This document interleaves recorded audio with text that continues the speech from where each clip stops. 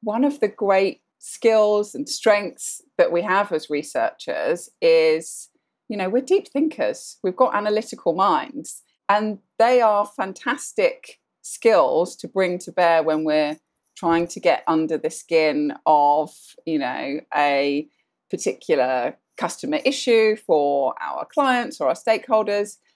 But that skill turned a bit too much inwardly can lead to more of a tendency to ruminate on, past mistakes or things that have gone wrong, or, worry about things that are going to happen in the future where you want to present yourself well and, are questioning whether your view of yourself is going to live up to that reality that you'd like to present. And I think those kind of thought patterns can become imposter worries over time.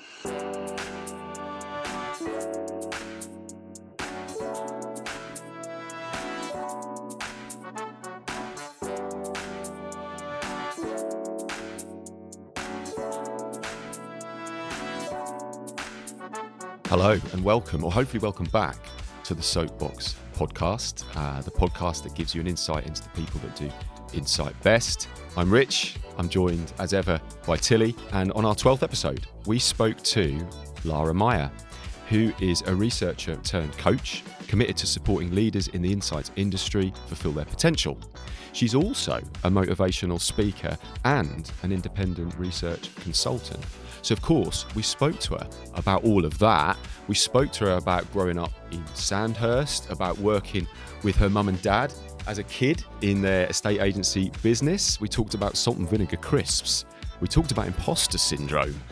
We talked about destroying the careers of poor young interns. What else did we talk about, Tilly? Salt and vinegar crisps came up a couple of times, didn't they? The stronger the better. Folding leaflets, the importance of learning all aspects of a business. Not being afraid to put your hand up and get involved and finding out what you're passionate about when it comes to embarking on your career. We spoke about eggs, cooking eggs just right. And you kindly... I've got some top tips for your kitchen utensils. You won't have them, I promise. You'll want them. It's a great episode. We hope you enjoy it.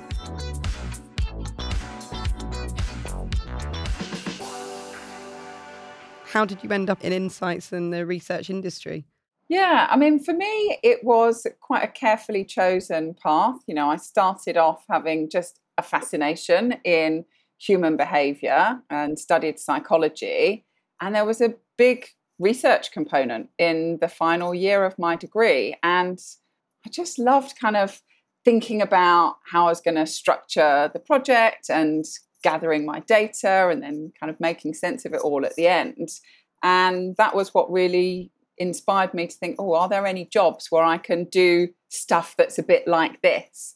And a quick trip to the university careers service later, and market research was kind of top on the list for me. And so it was, quite a direct path straight out of my degree into research. Arguably one of the few people that doesn't say, well, I kind of fell into it. Yeah, I think you're actually one of our first guests, Lara, that's given that answer. Everyone else has seemed to just fallen into it, haven't they? Yeah, so give us a brief rundown, Lara, of your career so far then, please. So, that was kind of where it began, that interest in understanding why people do what they do.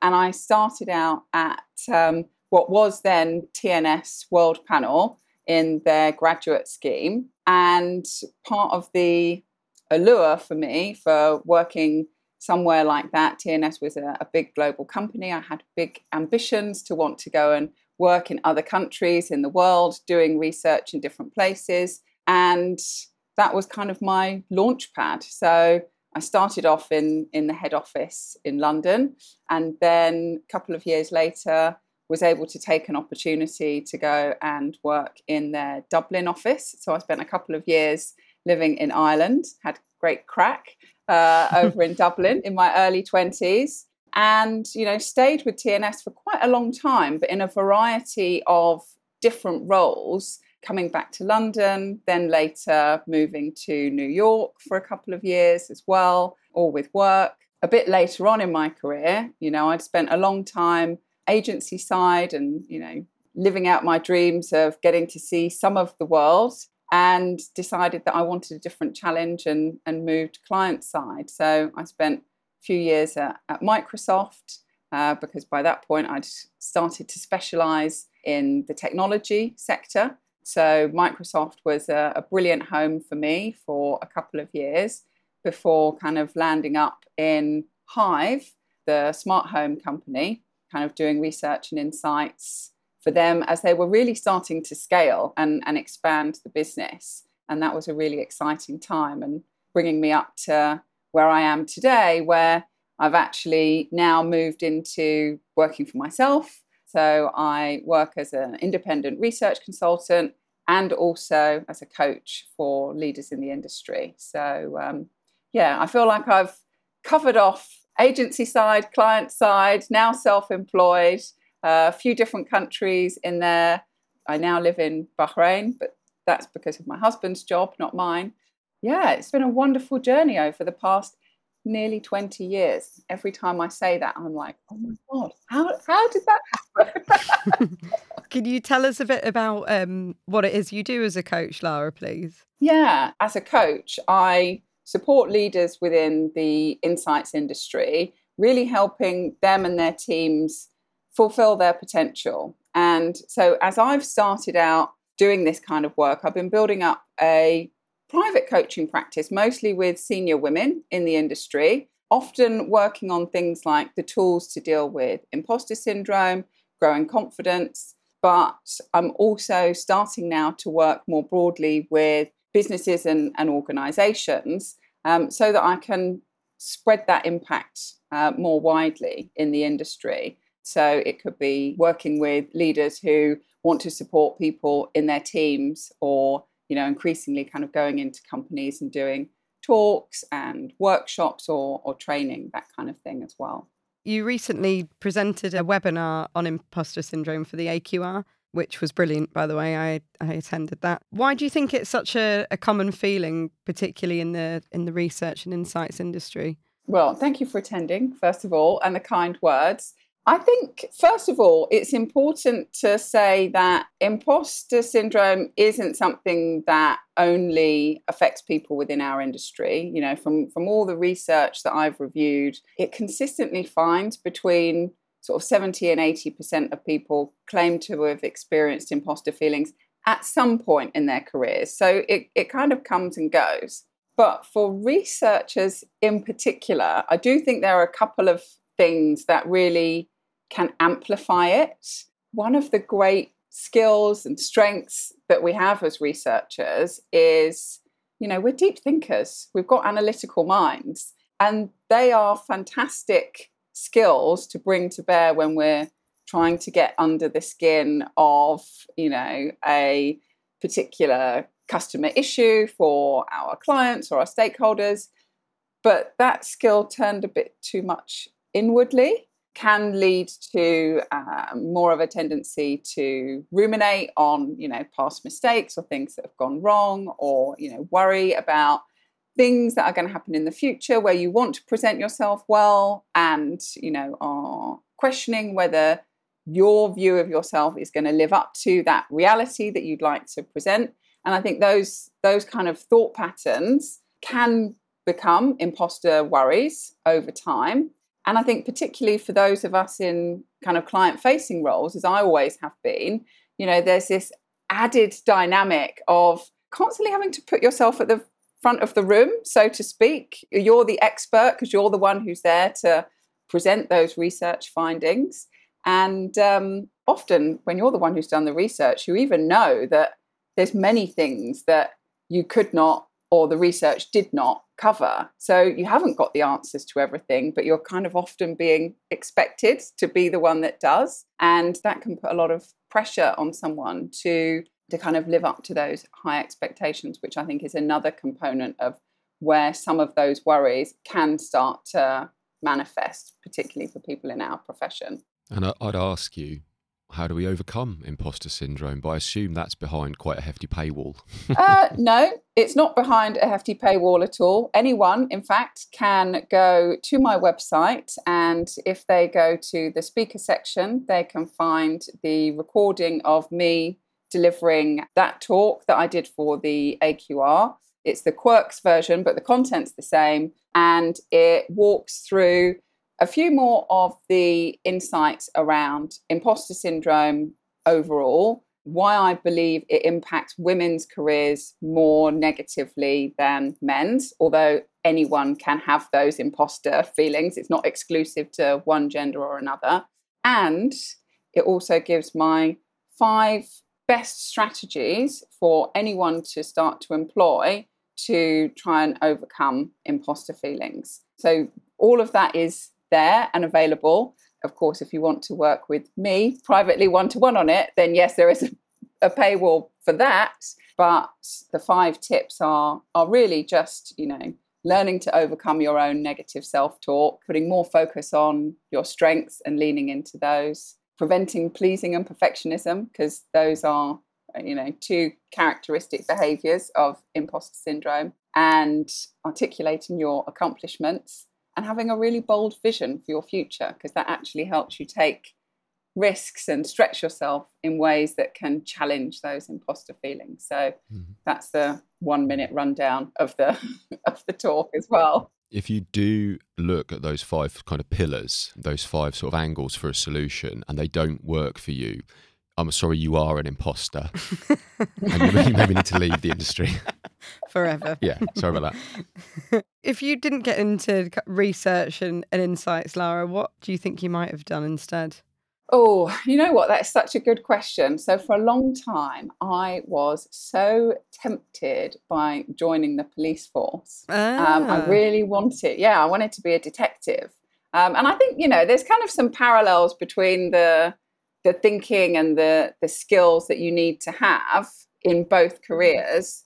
But you know what? Ultimately, I knew I was a bit too much of a scaredy cat to go down that police route. Would it have been in the Met as well, do you think, if you were to? Most likely. Yeah. So I think I knew myself quite well that, I can be a bit of a sensitive flower at times. And, dealing with some of the more brutal realities of police work, I realised quite quickly probably wouldn't be that well suited to me, as much as I would love the kind of, unpicking the whodunit kind of side of things. I think it probably is easier to advise Asda on how to communicate their value proposition than it is find a murderer and the evidence attached to that.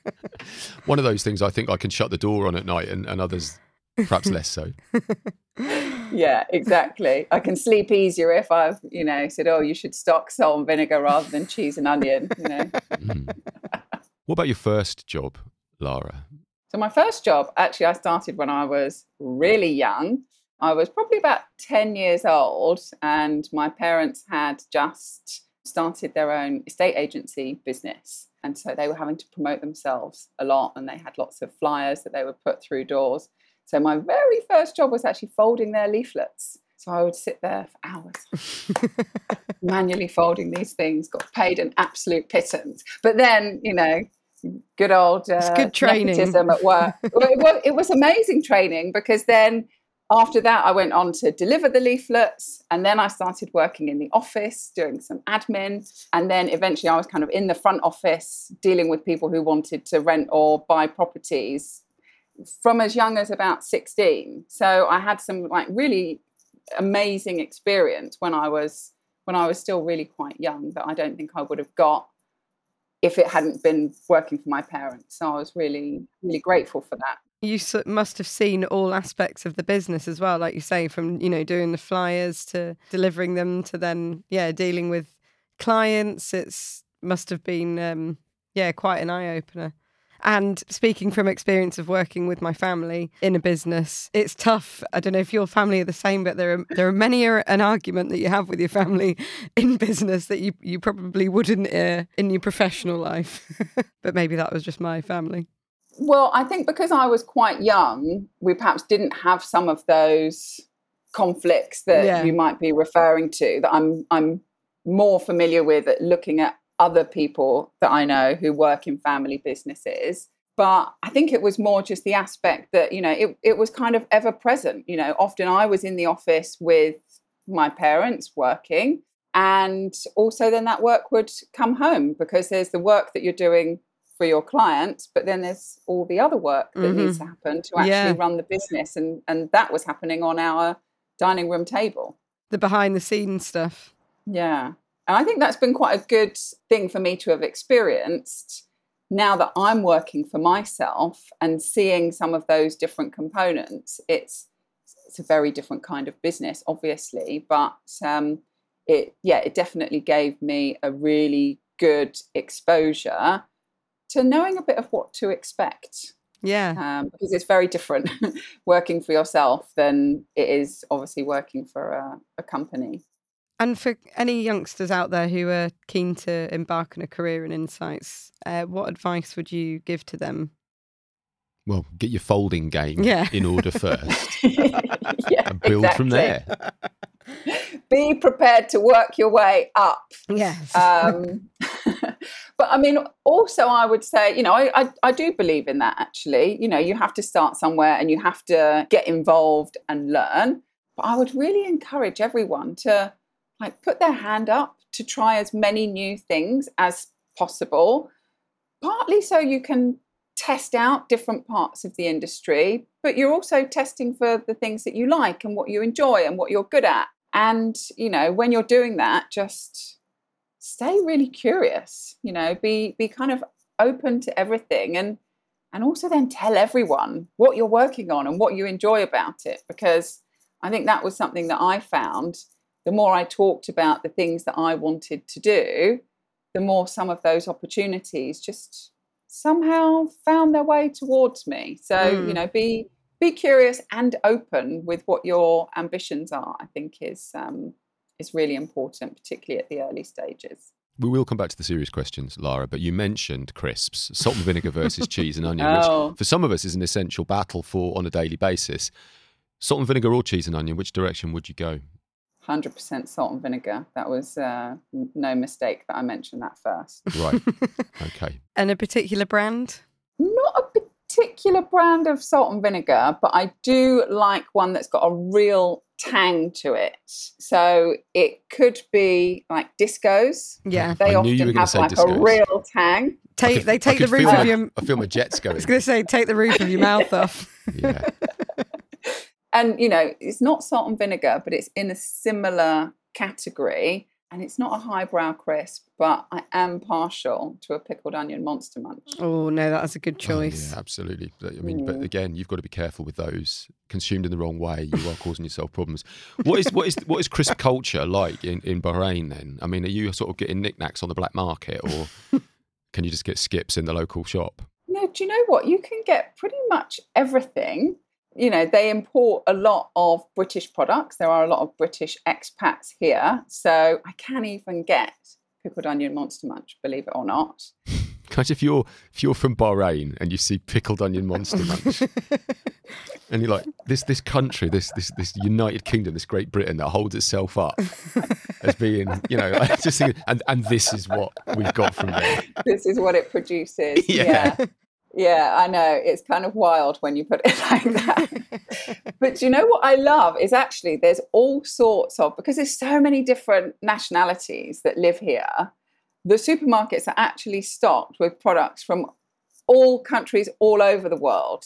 So sometimes, we pick up some different things and sometimes it works well and sometimes it doesn't work well. I remember picking up...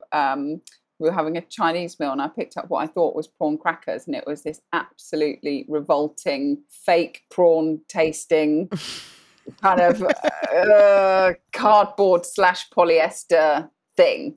Big mistake. Didn't buy that ever again. But the choice is there, and that's one of the things that I love, that you can kind of experiment with. I guess, yeah, that's kind of, it's opened up your eyes to whole new cuisine, I suppose, as well, from everything that's available there. Yeah, absolutely. Obviously lots of Middle Eastern food.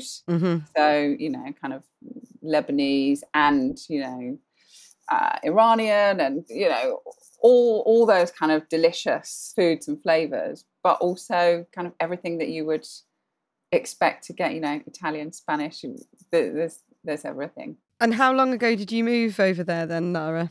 It is almost 3 years ago now, which, seems to have gone in the blink of an eye, when we took this maybe slightly crazy decision that even in the middle of COVID that we were going to just, go ahead with it, because why not? We've been talking about moving abroad for ages, and now here it is. Here's the opportunity. The world is in complete, meltdown and crisis, but we'll figure it out. What's the worst that can happen? It's been fantastic. It's such a welcoming, lovely culture.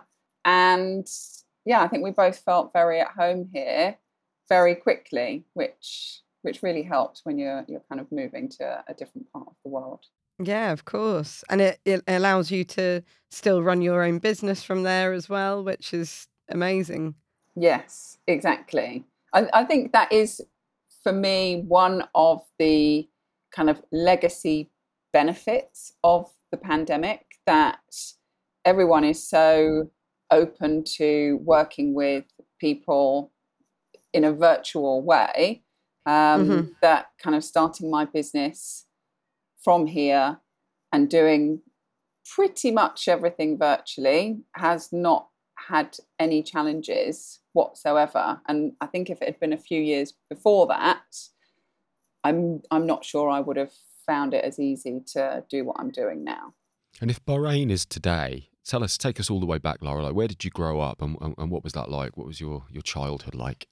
So very different. So I grew up from around the age of 4. We lived in Sandhurst in Berkshire. And Sandhurst is often known for being the place where the Officers Training Academy is for the army. We had no connection to it, but we lived in the town. Very, sweet little place to live. I would say it was a calm, very pleasant upbringing. I had, lots of opportunity to go outside and play with friends who lived in, the neighbouring streets around us. I remember lots of time kind of out on the bikes and climbing up trees and fun stuff like that. But by the time I reached my teenage years and was kind of looking towards going away to uni, I was kind of a bit desperate to get somewhere that had a bit more going on. But it was a great place to grow up as a kid. And are your family still there? They're not, actually. So my mum and dad live in Estepona in Spain. So it's on the Costa del Sol, not too far from Marbella. And my brother, kind of all over the place, but he has a base in London. He travels a lot for his work. Okay. Oh, so you're all quite scattered then. Yeah, so it is one of the things that I kind of would love to be able to do a bit more of, is to get all of the family together. But by the nature of us all living in different countries, that is obviously not always that easy. Yeah, of course. But, when we do make it happen, we make the best of it. Yeah, and have that real quality time together. Yeah, exactly. Can you tell us a bit about your career with regards to what's been your best moment in research? My best moment in research. I'm not sure I can really just pick one. I think there are lots of moments where I have really felt like the work that I've put in and the effort that I've made has really kind of paid off. I guess if I kind of track that back to, one of my early memories, when I first started out at World Panel, one of the things that they did was, in order to kind of progress off of the grad scheme, was you had to pass like a promotion board that had various different aspects to it. And only a certain, there was like a cutoff. Only like 75% of people were going to make it. And I didn't make it the first time. And that was honestly one of the most shocking things to me, because I'd always been someone who'd, you know, done really well at school and at uni and selling houses when you were 16. Yeah. well, exactly, you know. And honestly, it was a real shock, and it made a huge dent in my confidence. But I think the reason that then became one of the best moments for me was because then I had to kind of humbly look at, well, what were the areas that I didn't match up? And I was really lucky in that at that time I moved into a new team, I had a new boss, I got given some mentors, and then really focused on doing the work to bring myself up to the level that was needed. And by the time I then did pass that promotion, it was like, oh, wow, like this feels amazing, because I also really believed it at that point. You know, I knew I'd really focused on all the areas that I needed to work on. Mm-hmm. And I just knew it in myself that I was, you know, hitting the required level in order to earn the promotion that I was going for. So it kind of became something that was really meaningful to me out of something that was initially like really humiliating and painful. And I suppose with that, what would you say has been the worst moment? I mean, again, I could sit here all day and tell you about loads of things. Please do. Yeah. Certainly makes me feel better. We've got loads too, Lara, don't worry. And I think that's the thing, isn't it? Everybody does. And it is just part of, you know, having a wide and varied career, you know. I think one of the worst was probably when I was working at Hive, and we had an intern who joined us for the summer, and she was fantastic. She was really, really, really good. And I was getting her to support me on a DIY project that we were doing. I think meant in your house. It's like, you're an intern, I need some walls painted. In the end, we locked her in for 3 days, forgot about her. Oh my goodness. Well, I mean, she was so brilliant at everything. I have no doubt she would have been fantastic at that if I had been such a cruel boss to do such a thing. If she's still there, I need some panelling doing. I was going to say, like, Yeah. so you've been here 6 months, you're doing really well, Claire, and I just wonder how good are you at grouting?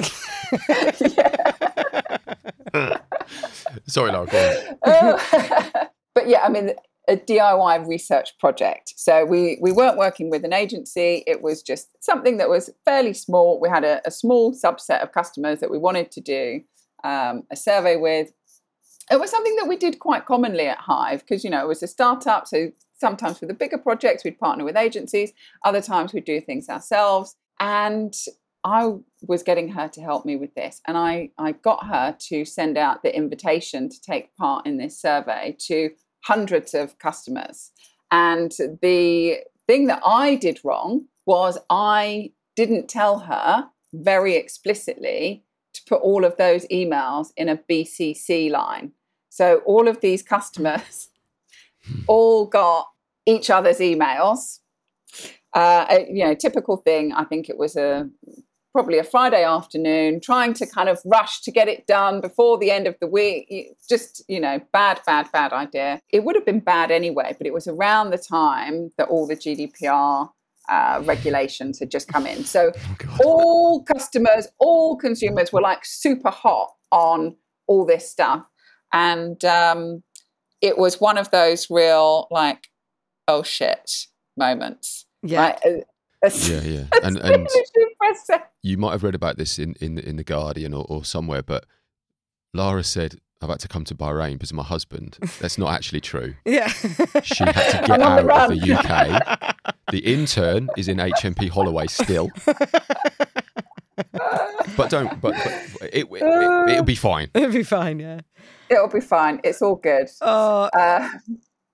But yeah, it was that horrible, like, oh shit moment when she pressed send, yeah. And I knew that it was a huge problem. And I had told her what to do, but fortunately we had an amazing legal team, and they literally sat just on the other side of of the office. So I ran over there, and the poor guy, right, he's there, watching a sneaky bit of cricket on Friday afternoon, just waiting until he could go home. And I was like, stop everything. I need your help. We've just sent hundreds of emails to, and they were brilliant. They really kind of just guided us through what to do. And, even though I kind of repeatedly told the intern, that it was my fault, it wasn't hers, I was the one who had to take responsibility for it.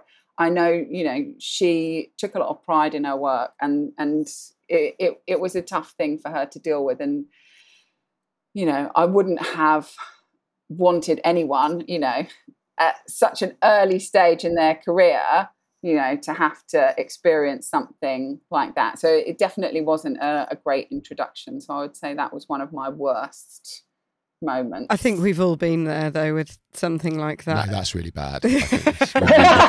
You normally ask a final question, don't you? Which is there anybody that you'd like to say thank you or sorry to? Well, I think we found the person that Lara should want to say sorry to. So we won't bother asking that question this time around. Oh no, it is such an awful feeling, and it's always on a Friday afternoon as well, when you think it's nice, we're going to wind down nice and early for the weekend. No, something like that. Exactly. It was like, quick, let's get this done. And then, we can all head off and, enjoy ourselves. I'm sure you toughened the intern up for the real world. So don't worry, Lara. And there's some the people, gift, right? That was your equivalent to leaflet folding for her. Yeah, true. So now I feel good. I can come back from Bahrain after all. It's fine. We've cleared it with the legal team. So, Rich, Lara and I have been emailing before this chat slightly, about food. And Lara, I'm keen to ask you to talk us through your ideal breakfast, please. Oh my God, I love my ideal breakfast. It's so simple. It is literally just boiled egg and soldiers, but I really do think it is the best breakfast. It is simple to make. It is delicious. You get the hard bit of the egg, you get the runny bit of the egg that you can dip the toast in. Because of that, it's fun. There's not many breakfasts where you can have so much fun with them. That's partly what I love about this one. And also my husband cooks the eggs just perfectly. So I can't even take the credit for cooking them myself. I'm a real spoiled princess when it comes to my egg and soldiers breakfast. My wife is mad about eggs. And she also lies awake at 3:00 in the morning buying stuff on Amazon that you just don't need. But one of those things was a special tool for taking the top off the boiled egg with a minimum of fuss. Really? Yeah. Wow. So no more burnt fingers. Yeah, and just a very nice, smooth, clean incision. It sort of sits on the top and it sort of twists and just takes it. Oh, so there's no involvement of the teaspoon, the tapper. That, if you want to do it, is for sort of old time's sake and fun. Yeah. You wouldn't necessarily need to do that. I don't think it would do a lot of the legwork for you. Yeah. Worth looking into. Yeah. Well, that's also a great got a special tip. device Thank you for sharing that. There we go. Another top tip is, and I rolled my eyes at this when it arrived, but a special little clipper for just taking the little green bit out of a strawberry. Oh, okay. Wow. Oh, like the top off. Exactly. The top off a strawberry. Just take that little top of a strawberry. It's game changing. It really is. Get on because then you don't have to lose the top part of the strawberry by cutting a bit off. You literally just take off the bit that you don't want and have. It is one of those tools as well. You think this won't do what it's supposed to do. It'll be more effort than just using a knife. No. It's brilliant. Okay. So if we're awake at 3 a.m, we know what to look for. Yeah, okay. Yeah, have a good look. Awesome. Oh, I love that.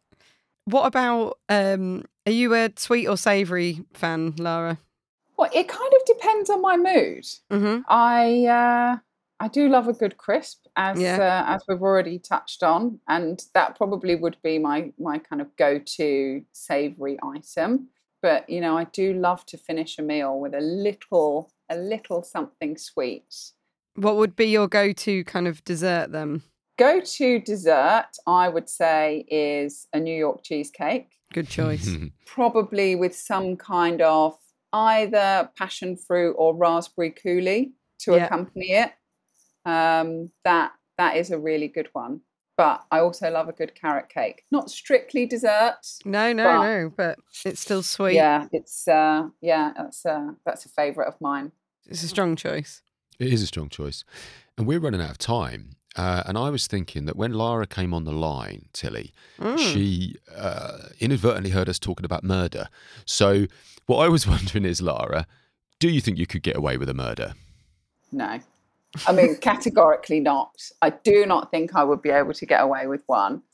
Even just the thought of it just makes me so sick. And I think I would be so physically unwell that I wouldn't be able to, cover up what I needed to do in order I think, to you get need away to with murder. You need to be less harsh on yourself, and maybe you've got murderer imposter syndrome. If you think about the way that you've applied yourself to all these different jobs, whether it's folding paper, selling houses, insight coaching, don't undersell yourself. I think if you committed a murder, you'd get away with it. Well, why not? Thank you for your belief in me. No problem. So a question we like to finish on, Lara, is if you could say thank you or sorry to someone, who would it be and what would you say? Well, I mean, obviously, the apologies we've already said must go to the intern for that dreadful work experience I gave them. Who's still in prison. who's still scarred by it forevermore. We'll try and get on the podcast. Yeah. I think I would actually say thank you and sorry to my husband. Thank you for his, unwavering support and encouragement and belief in me as I've embarked on working for myself and branching into the coaching world. And also sorry because, sometimes I am a bit too focused on the work that I do. I'm a famous one for saying, I've just got to finish this email. I'll just be 5 minutes. And then half an hour or an hour later, I'm still tinkering with something. And his patience when I am, doing that kind of thing is immense. So, sorry for that bad behaviour, but thank you for putting up with me. And thank you for the eggs as well. And thank you for the eggs. Yeah, thank you for so much. He sounds like a good husband to me. Yeah, he is a good egg. I love that. Lovely. And thank you so much for joining us today. We do appreciate you taking time out of your busy schedule, because I know that you are a busy lady doing so much. So yeah, we're very grateful to you for joining us today. Thank you. Oh, well, it's been a real pleasure to talk to you both. And, I've loved the fact that we've covered huge, wide-ranging topics and just laughed so much. I know. I think that's fabulous. So thank you for having me on. I really, really have loved the chat with you both. We must say a massive thank you to Lara for taking the time out of her busy schedule to be with us today. We've really had a great morning with her. Do join us next time, where we're joined by guest Judith Starg, who is a content creator. She works within the market research and insight sector. You will not want to miss this one. See you then. Bye.